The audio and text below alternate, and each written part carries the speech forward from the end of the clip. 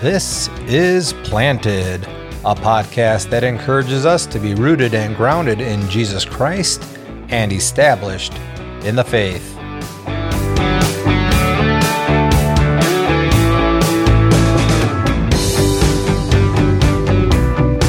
Today, we wrap up our Season 2 study of Paul's epistle to the church in Colossae. We take time to revisit a few of our favorite highlights.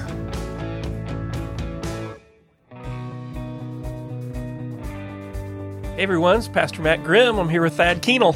Hello, Pastor. It's good to see you again. Yeah, good to see you too. We are here with our Planted podcast, and we are on our last episode of Colossians. Wow. Season 2. Yeah, Season 2 wrapping up. And so we are going to read the ending of chapter 4 here and discuss it a little bit, but also just do a little bit of wrap up of the entire letter, raise some issues, see how many problems Thad has with the stuff we've been doing here. But yeah, again, what we tried to do this season with Colossians is both teach through the book of Colossians, raise some issues, and by no means would Thad and I say that we've covered everything or that we're experts on Colossians. Oh yeah, right. But we just tried to model. One of the things we try to do is model using some of the Bible study tools, how to study a book of the Bible, how to use some different resources, identifying, working with some Greek words and definitions, and you all learned how bad my Greek grammar is and my Greek pronunciation, all that kind of stuff as well. But really trying to understand as best we can the text itself, the background, the culture, and discuss, what's happening in our world today as it relates to some of the things even, Paul was dealing with then. And I hope, too, one of the things that you see even in this podcast I was thinking about this week, Thad, is that, hopefully in some ways we're a model of what it is to have conversation around Scripture.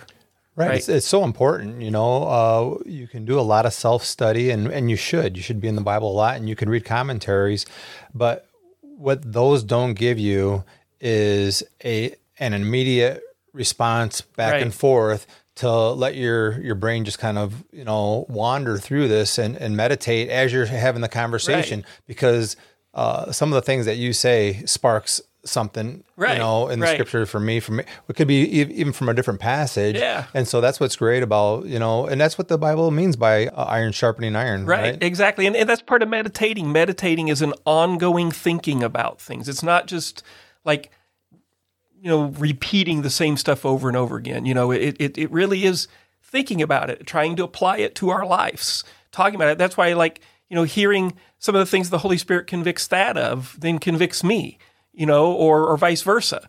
We need that. We need that ongoing heart transformation. We need to come back and reflect on did we get that right? Didn't we? What's that look like? And so, all that's part of our growing and learning in biblical terms is discipleship, and discipleship isn't just that, getting the head knowledge. It's actually having our hearts transformed. It's having our very lives changed and growing into this new person that we are in Christ, letting the old man pass away and the new man, mature and into Christ likeness. Right. And one of the things that has stood out to me in this topic or in this book as we've been studying it together is just how personal it is, how the relationships work. There's many people that are involved here. We've got people that are in prison. We got people that are in churches. We got people that are in one location talking to another, and they're all intimately concerned with one another and how the body of Christ is doing.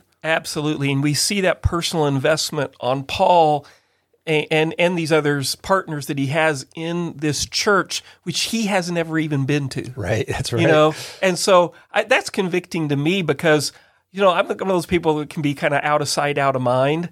Right. I don't know if that's men can maybe be this way a little bit more. I don't want to be too stereotypical, but I mean, I can have a good friend of mine I haven't talked to in 3 or 4 years, and I can pick up the phone and feel like they're still one of my best friends, right? That's it. But I think the point is that we see this deep personal investment, and that the church is about relationships. It's fundamentally built on a relationship with God and Christ, which Colossians brings out. And we've talked over and over again about one of the centerpieces of this letter is 15 to 20 of chapter 1, of just the preeminence of Christ and how it's all about him and what he's done and accomplished for us and for the entire creation, and for bringing things back into the order and purpose in redeeming all things, for God's eternal purposes that we as individuals get to participate in, but we participated in it in community, right? Right. Yeah. Exactly. And so Paul prays all these things for a community of people, and he's writing, and we'll just end. You're going to hear all these names as we read verses 7. I'm going to have Thad read verses 7 through 18 here at the end of chapter 4.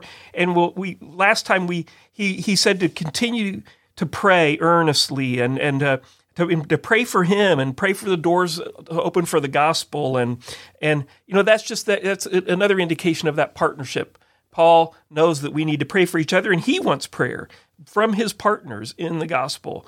And so it's out of that we then now enter into verse 7. And so why don't you go ahead and read for us?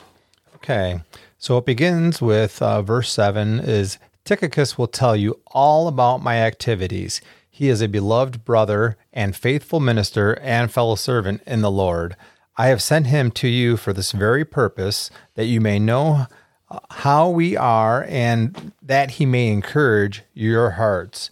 And with him, Onesimus, our faithful and beloved brother, who is one of you. They will tell you of everything that has taken place here. Aristarchus, my fellow prisoner, greets you, and Mark, the cousin of Barnabas, concerning whom you have received instructions. If he comes to you, welcome him. So those are in parenthesis. And verse 11, and Jesus, who is called Justus.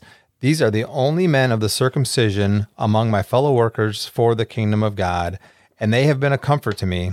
Epaphras, who is one of you, a servant of Christ Jesus, greets you, always struggling on your behalf in his prayers, that you may stand mature and fully assured in all the will of God. For I bear him witness that he has worked hard for you and for those in Laodicea and Hierapolis. Luke, the beloved physician, greets you, as does Demas. Give my greetings to the brothers at Laodicea and to Nympha, the church in her house. And when this letter has been read among you, have it also read in the churches of the Laodiceans. And see that you also read the letter from Laodicea, and say to Archippus, see that you fulfill the ministry that you have received in the Lord. I, Paul, write this greeting with my own hand. Remember my chains. Grace be with you. All right, well, let's pray. Father God, we give you thanks for your word. We thank you for your Spirit who comes to be our teacher and counselor and lead us into all truth. And we thank you for Jesus, the Son that you provided for us, so that we could be made right with you, restored into fellowship, and get to participate in your kingdom. And so we pray all this in his name. Amen. Amen. Wow. So a lot of names here. Yeah, a lot of names, a lot of partners. I saw one commentary I was reading, used an interesting illustration. I think it was actually N.T. Wright. He used the illustration of a thread. So if you think about, I'm not a seamstress or a sewer of any kind, but he said that, a piece of thread is not that big. It's not that thick. But you pull it taut and you put it in a needle and you sew two pieces of fabric together. Or, it could be, maybe it's a leather string and you're sewing a saddle together. Who knows what it is? But, it just, in comparison, that piece of thread or that string is small and thin and comparatively. But when you weave it, when you poke many holes and weave it together, it's becomes strong. And it actually can take a lot of pressure and so forth that holds things together. And he uses an illustration of all these different names. I think there are maybe 7 or 8 names that are listed here, are all those different holes being pulled together by the same common thread of the gospel in Jesus, in essence. And so there's a sense in which there's the strength that's held together there that's Right. being demonstrated here. I thought that was a cool illustration. It's great, and because I'm a mathematician, I go back to physics class with the cable and the pulley system, right? And so you have the cable goes up and it wraps. If you have it go up over a pulley and you have to pull down on it just goes over the pulley and it's tied to a 100-pound weight, and you pull it, you have to give it 100 pounds to lift that weight, right? Okay. But if it goes around the pulley and then around a second pulley up to a third pulley and then down again, as many pulleys as you have reduces that by a factor of 2 per pulley. So now you get 5 pulleys and now you only have to pull 10 pounds. Oh, wow. Right. That's and cool. so it's like us. So the more that there are, working together as the body, Right. The workload as one, Yeah. you don't have to carry the entire burden. Man, I needed that illustration for my sermon this past Sunday. That's great. That's good. No, I love that. I'm going to steal that. That's perfect. But I think that we get a sense of that here. When we were talking about, before we even read the passage, the importance of those relationships, and we see here that Paul is willing to. He is an apostle. He has the authority given to him by the other apostles. They recognized him. When he says he's one unusually born, right? And so, but he went before them, and they all said, "No, you are one. You are the apostle to the Gentiles." And so he could just go through and say, "No, I'm all I need." I met the Lord personally on the road to Damascus. I got the Holy Spirit, and I'm going to go do this. But he's been through a lot. He's in prison right now. Right. He knows the need of the body, and he's willing to rely upon them, depend them, and send them out and to carry his letter and to speak on his behalf. And I think that's a good thing for us to remember. Right. And he's not denying the fact that he's in prison. He's actually asking them here in the very last line to remember my change. Remember him in this change. This is the body of Christ going through the tough times and the tribulation that we go through together. Right. Yeah. And so I just want to highlight a couple things here that struck me, and then if there's anything that struck you out of this as well. Just in verse 7, talking about Tychicus, is that he a couple things. One, he affirms that he's a beloved and faithful minister. So Paul is like, okay, this guy's trustworthy. Listen to him, right? Right. And so and then the second thing is that he is telling about his activities. Now, this struck me as because for several years I was kind of a missionary. I was a missionary to college campuses and did other mission work, and I raised support, financial support to help do what I did. And with that, a big part of that was also raising prayer support. Because if I was out there serving, sharing the gospel, discipling others, organizing, mission work, I needed spiritual help and strength. And Paul knows that. And so it's important for him to communicate what's happening in his life. So not only do we have this letter here, but I'm assuming too that there's also verbal communication that's going to go on. Tychicus is not just going to give the letter and read it, but he's actually going to give an update on what's been going on in Paul's life. And that's why it's important. It was very important for me I tried to send out at least quarterly, a lot of times monthly newsletters to all those who were praying for my ministry. Because one, I needed the prayer support, but two, how can you be praying if you don't know what's going on? Yeah, that's a good point. So the importance of communication. And so that's why, it's good, in our life too, to have people that we're talking scripture about, but also update me on your life. What's going on? How are your kids? How's work? All that kind of stuff we want to know. It helps us pray for one another because of that community. And so, and I think it's important in ministry too, that communication's happening. So I think that was one of the things that I thought was just really interesting. Tychicus will tell you about all my activities. That there's more going on than just we have in the letter, and Tychicus is going to fill them in on it.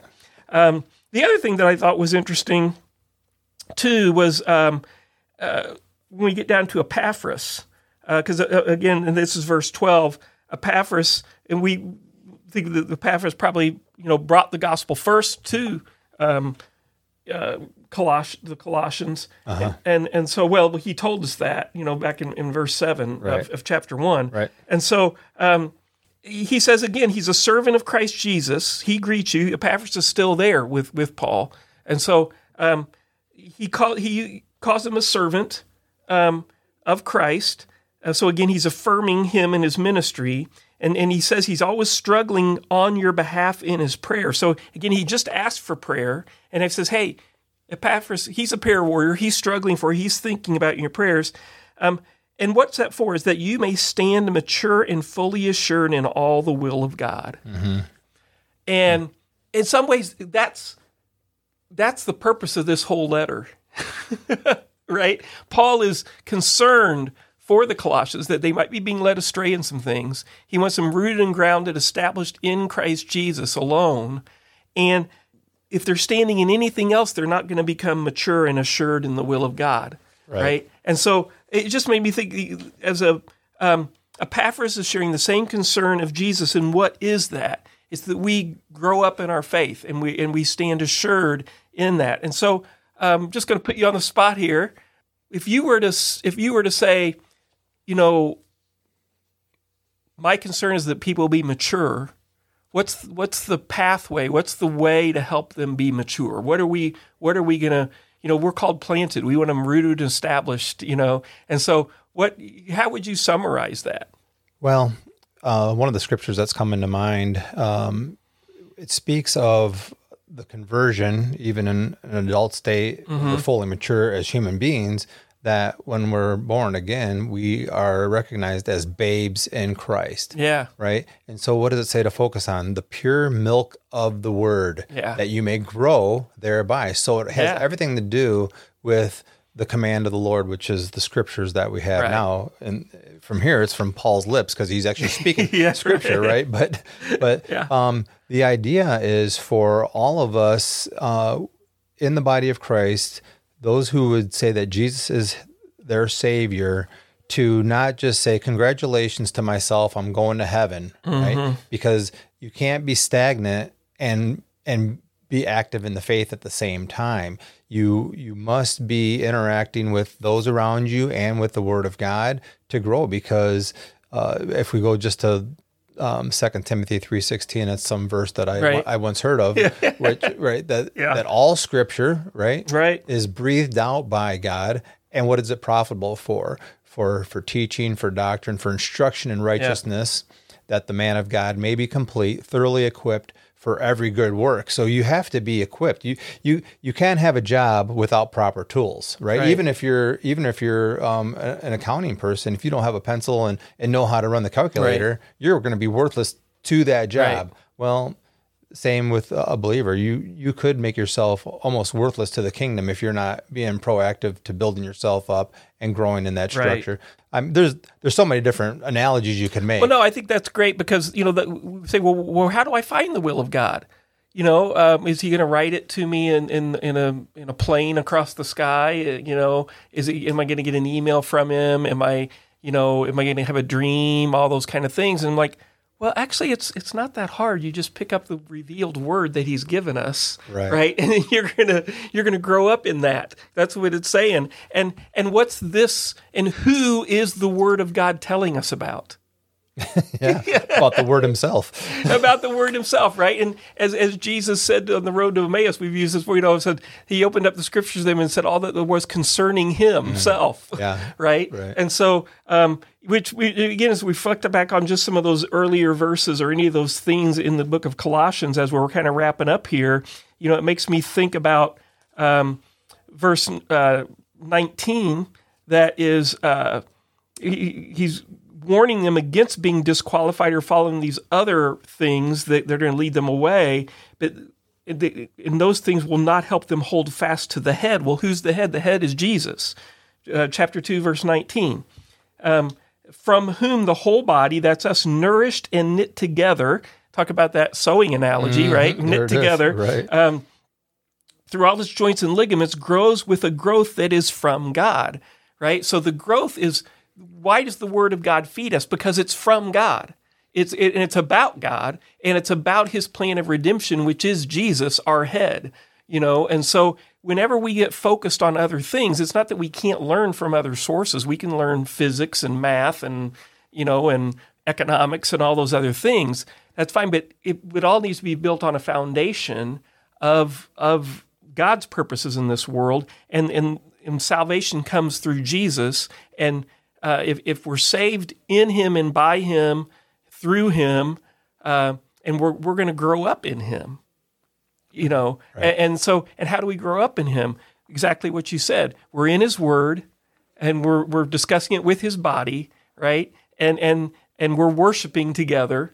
And then I think with that, then what does the body do? A body, as it grows and everything, it moves, it has activity. And so part of the job of the body is to do the ministry, right? As well. And so I think that's, so I think in a lot of ways, that's what Colossians has been telling us. It's been telling us that, the first part, it's all about Jesus. It's about the fact that we were once alienated and hostile in mind. In 1:21, we were doing evil deeds, but He's reconciled us back to Himself. And nothing, we don't shift away from that. We don't move away from anything else. That this is what Paul's proclaiming, right, as the minister. And then, and he's reminding them then that we find our life in Christ. That we don't, anything else is any other philosophy or way of thinking or any practice that's trying to lead us away from that. And which gets us back to, we've talked to the Colossian heresy, right, a little bit. Right. What was that thing? And I saw one little summary of this here, which I thought was good. It says, this is from Robert Wall's commentary. I mentioned it before in some of the podcasts. He says, to shift the center of the faith from Christ. Okay, that's, again, the center of the faith is Christ. That's what we're all this. To shift from that to the intellectual domain of philosophical speculation and ascetic piety. Now, remember, ascetic piety is just, again, trying to do all those human efforts and religious practices to be religiously good or something. Right. He said, to move away from Christ to those intellectual domain of philosophical speculation and ascetic piety is to understand divine grace in terms of human tradition. That's 2 verse 8. And rules, 2 verse 21, a Christless version of Christianity is self-deception. And I really like that. A Christless version of Christianity is self-deception. Right. We can even do that sometimes when we think back that, hey, we're in the New Testament now, we're in a time of grace, but all those Old Testament people, it was all based on works, and nothing could be further from the truth. Exactly. Yeah, right? It was still based on faith. It was based on what the Lord was doing for His people by redeeming them with a strong hand and an outstretched arm from Egypt and from and then dwelling with them. And there was laws that He puts in place for them to exercise the faith that they were called to. Exactly. But those works never saved them. That was never the case there. And so understanding the word and what it says to us, that growing process, precept upon precept, helps answer questions. And, maybe I'll share with you, if you're listening right now and you're having times of frustration or you're disappointed with God for a particular reason, it might be that you're not leaning heavily into His promises. Mm-hmm. Well, you might be saying, well, what promises are those? Well, that's for you to find out.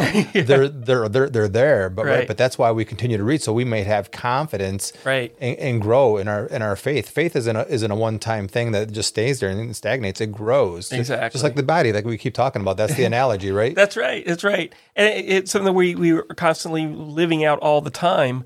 And I think that, to go along with what you were saying there in terms of knowing His promises and things, I think one of the reasons we get disappointed with God, I think, or me, I'll just talk about me, is because I'm listening to other things.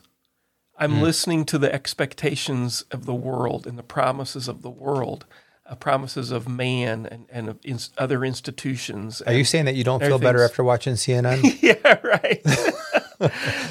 that when we do that, we end up living with the wrong expectations and the wrong assumptions. Right. And we start adopting the assumptions of our culture, of a particular philosophy that maybe it's the company we work for. and we're like, oh, this is what success looks like according to the company, and so I pursue that. It doesn't mean that some of those individual things can be bad or wrong, but it's when you think you're finding life in anything apart from Christ, right? And so when we do that, we start making promises about things that ultimately lead to death instead of to life, right? And so how do we help our minds have the right assumptions and the right promises?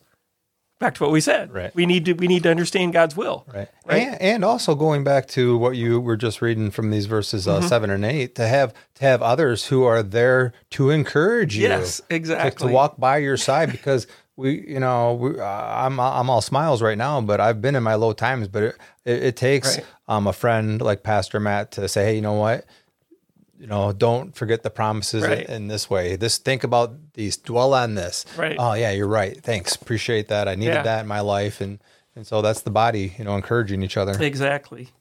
And so I think that's one of the great lessons to learn from, sometimes it's easy at the end of some of these letters and to see these names and just kind of pass through it and say, it's just kind of throwaway material in the Bible.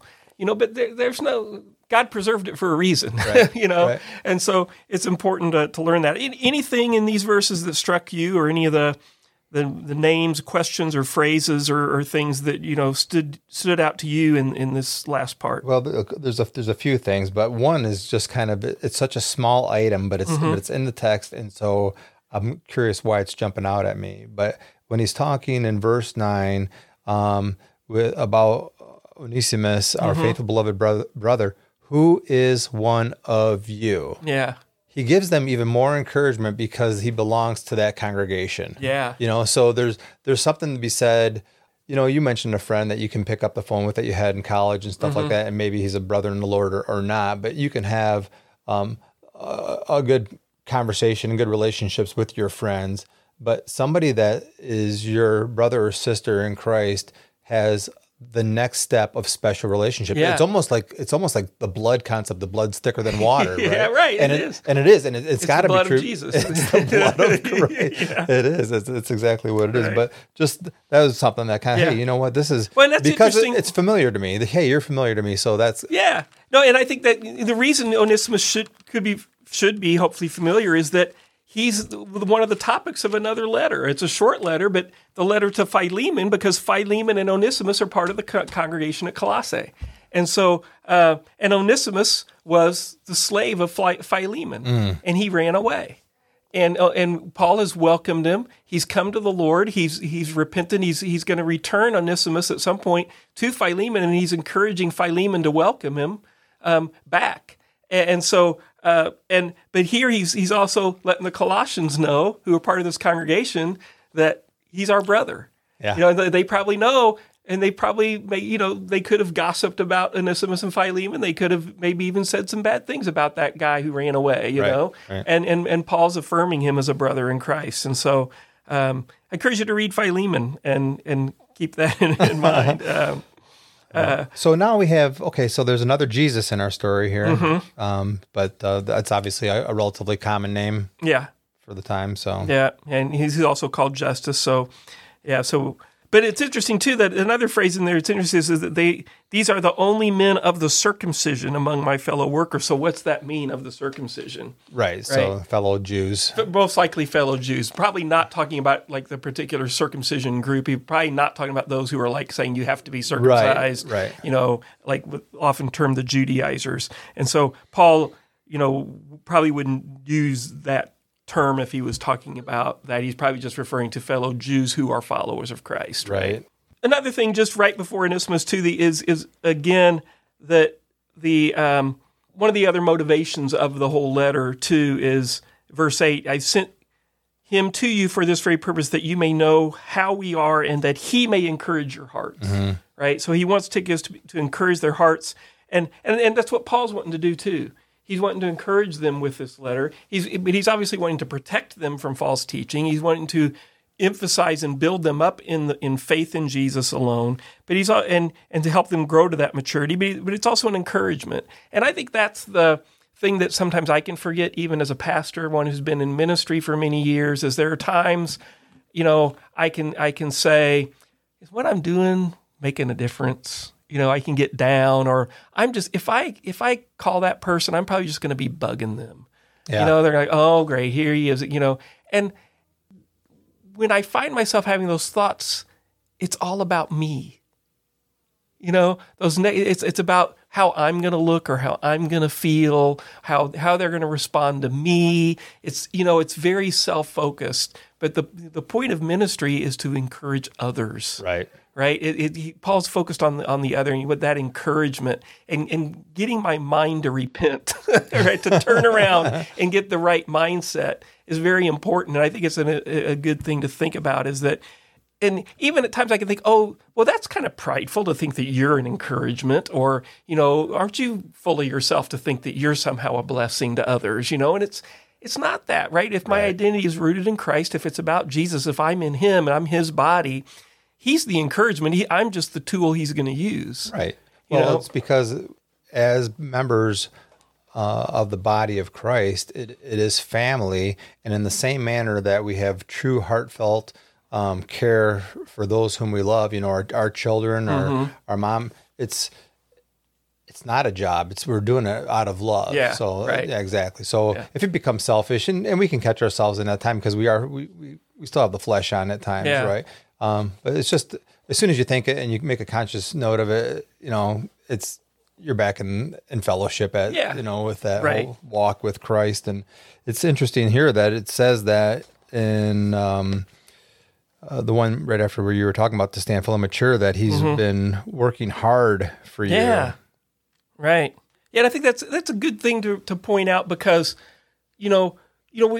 we have good intention phrases that are trying to communicate surrendering to God and working in his power, but when we say this, let go and let God, or just stop and let God do it. Yeah.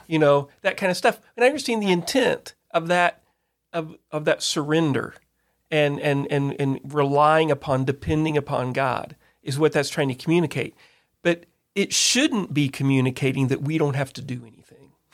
Yeah. Right? And we see that here, that it's still hard work on our part. There's still, Paul talks about laboring and straining and striving, for this because it's a great struggle for him because he's so passionate about this, but he's struggling in the power of God. He's struggling by the Spirit, right? And so I think it's just good to know that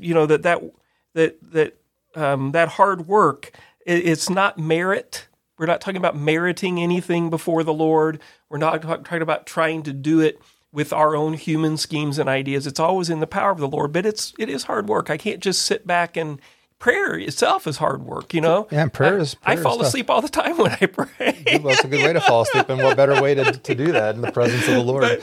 But I've sometimes somebody is ailing or whatever, and I'll say I'll pray for you about that, and I'll do that. I've got a pastor friend that if I make that point to him, he doesn't say that he'll pray for me. He goes, "How about right now we pray?" Yeah, and I love it every time. Right. But I wish that sometimes the timing isn't perfect or opportunity's not right, but there's plenty of times that the opportunity is right. Yeah. And I might even have the thought, well, maybe I could just pray for you right now, and I'll just say, well, I'll pray for you later, and walk away from that. So I don't know if it's an act of disobedience or whatever the case may be, but how neat is it to actually to pray for somebody that's ailing, that they can hear the words of encouragement. Exactly. And I confess too that I say that and then forget to pray.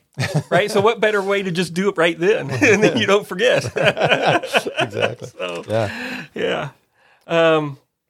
So this is here in verse 16. It sounds like, again, we've talked about this, but the letters that are going to the churches are meant to go not only to just that church, but to the other churches around them. Right. Yeah, I think that it seemed to be, especially the ones that have become part of our canon, the rule of faith, the actual preserved scripture that we have. That was the thing, and so this is writing of the apostles, and so they wanted to go out because they couldn't go down to their corner bookstore and pick up a Bible. They didn't they didn't Google, the Gospel of John. They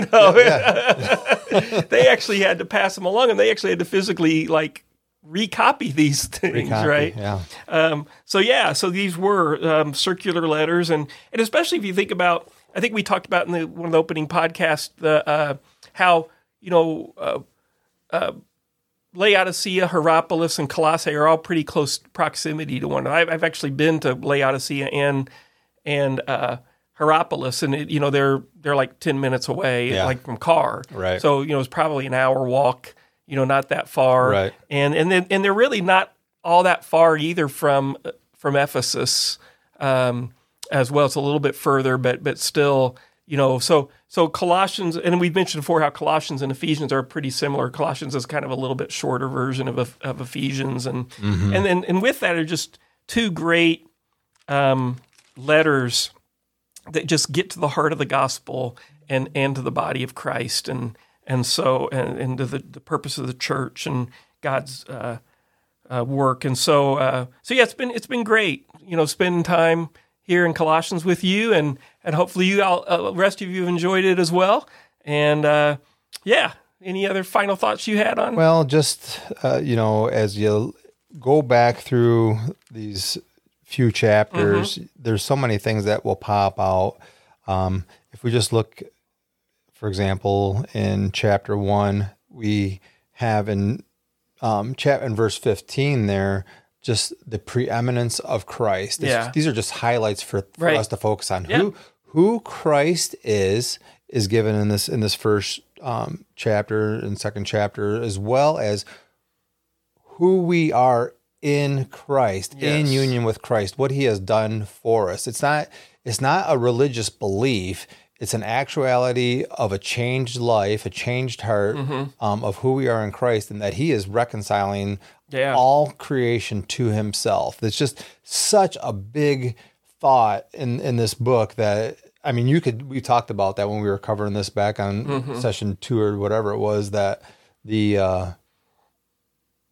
could spend 3 lessons on just those verses. I mean, right? I think I'm glad you brought that up again, because in, I'd say, modern Western Christianity, we highlight individual faith, and we highlight a personal relationship with Jesus, which is all true, and it's there.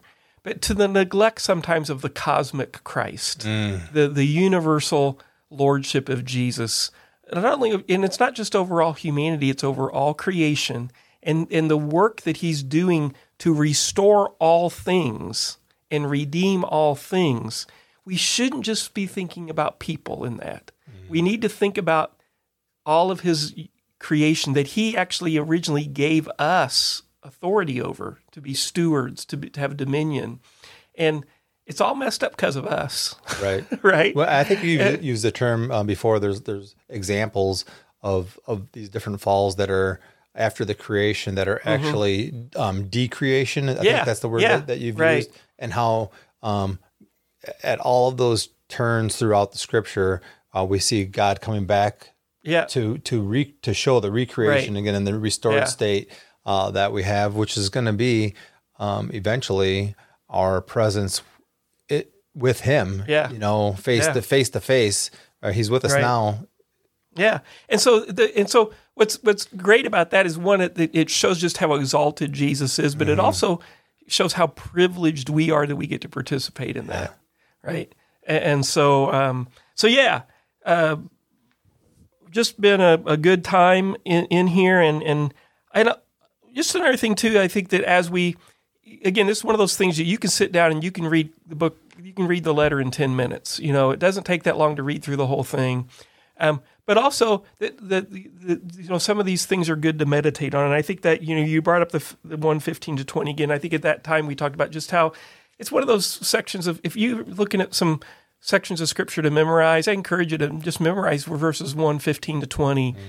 Recall it to memory when you need to worship. You need to just spend some time focusing on Jesus and entering into prayer and worship and restoration. Just a great passage to do that on. Yeah, fantastic, great. Well, all right. Well, we've hope you've enjoyed season 2, Do we really have to end? Oh, that's good. Yeah. Well, And we will. We got something coming up for season 3 that we're praying and talking about. Don't quite know yet, but we will. We'll send out a little. We might do a little just brief interim podcast and give a little clues when we finally get it nailed down. What we might have to do is bring in a guest. We do need a guest. I agree. We keep talking about wanting to have one. We need a guest. We need to. We need our. You know what would be cool? I actually thought about this. Is all these names of different people. We should bring in like in the interim. We should bring in a few of our own Epaphrases and Aristarchuses. I'm here. And, I'm Thaddeus. So we do. We should do a little interview and give some testimony and hear about that too. So That'd be great. Yeah. All right. Fantastic. Thanks, guys. Have a good day.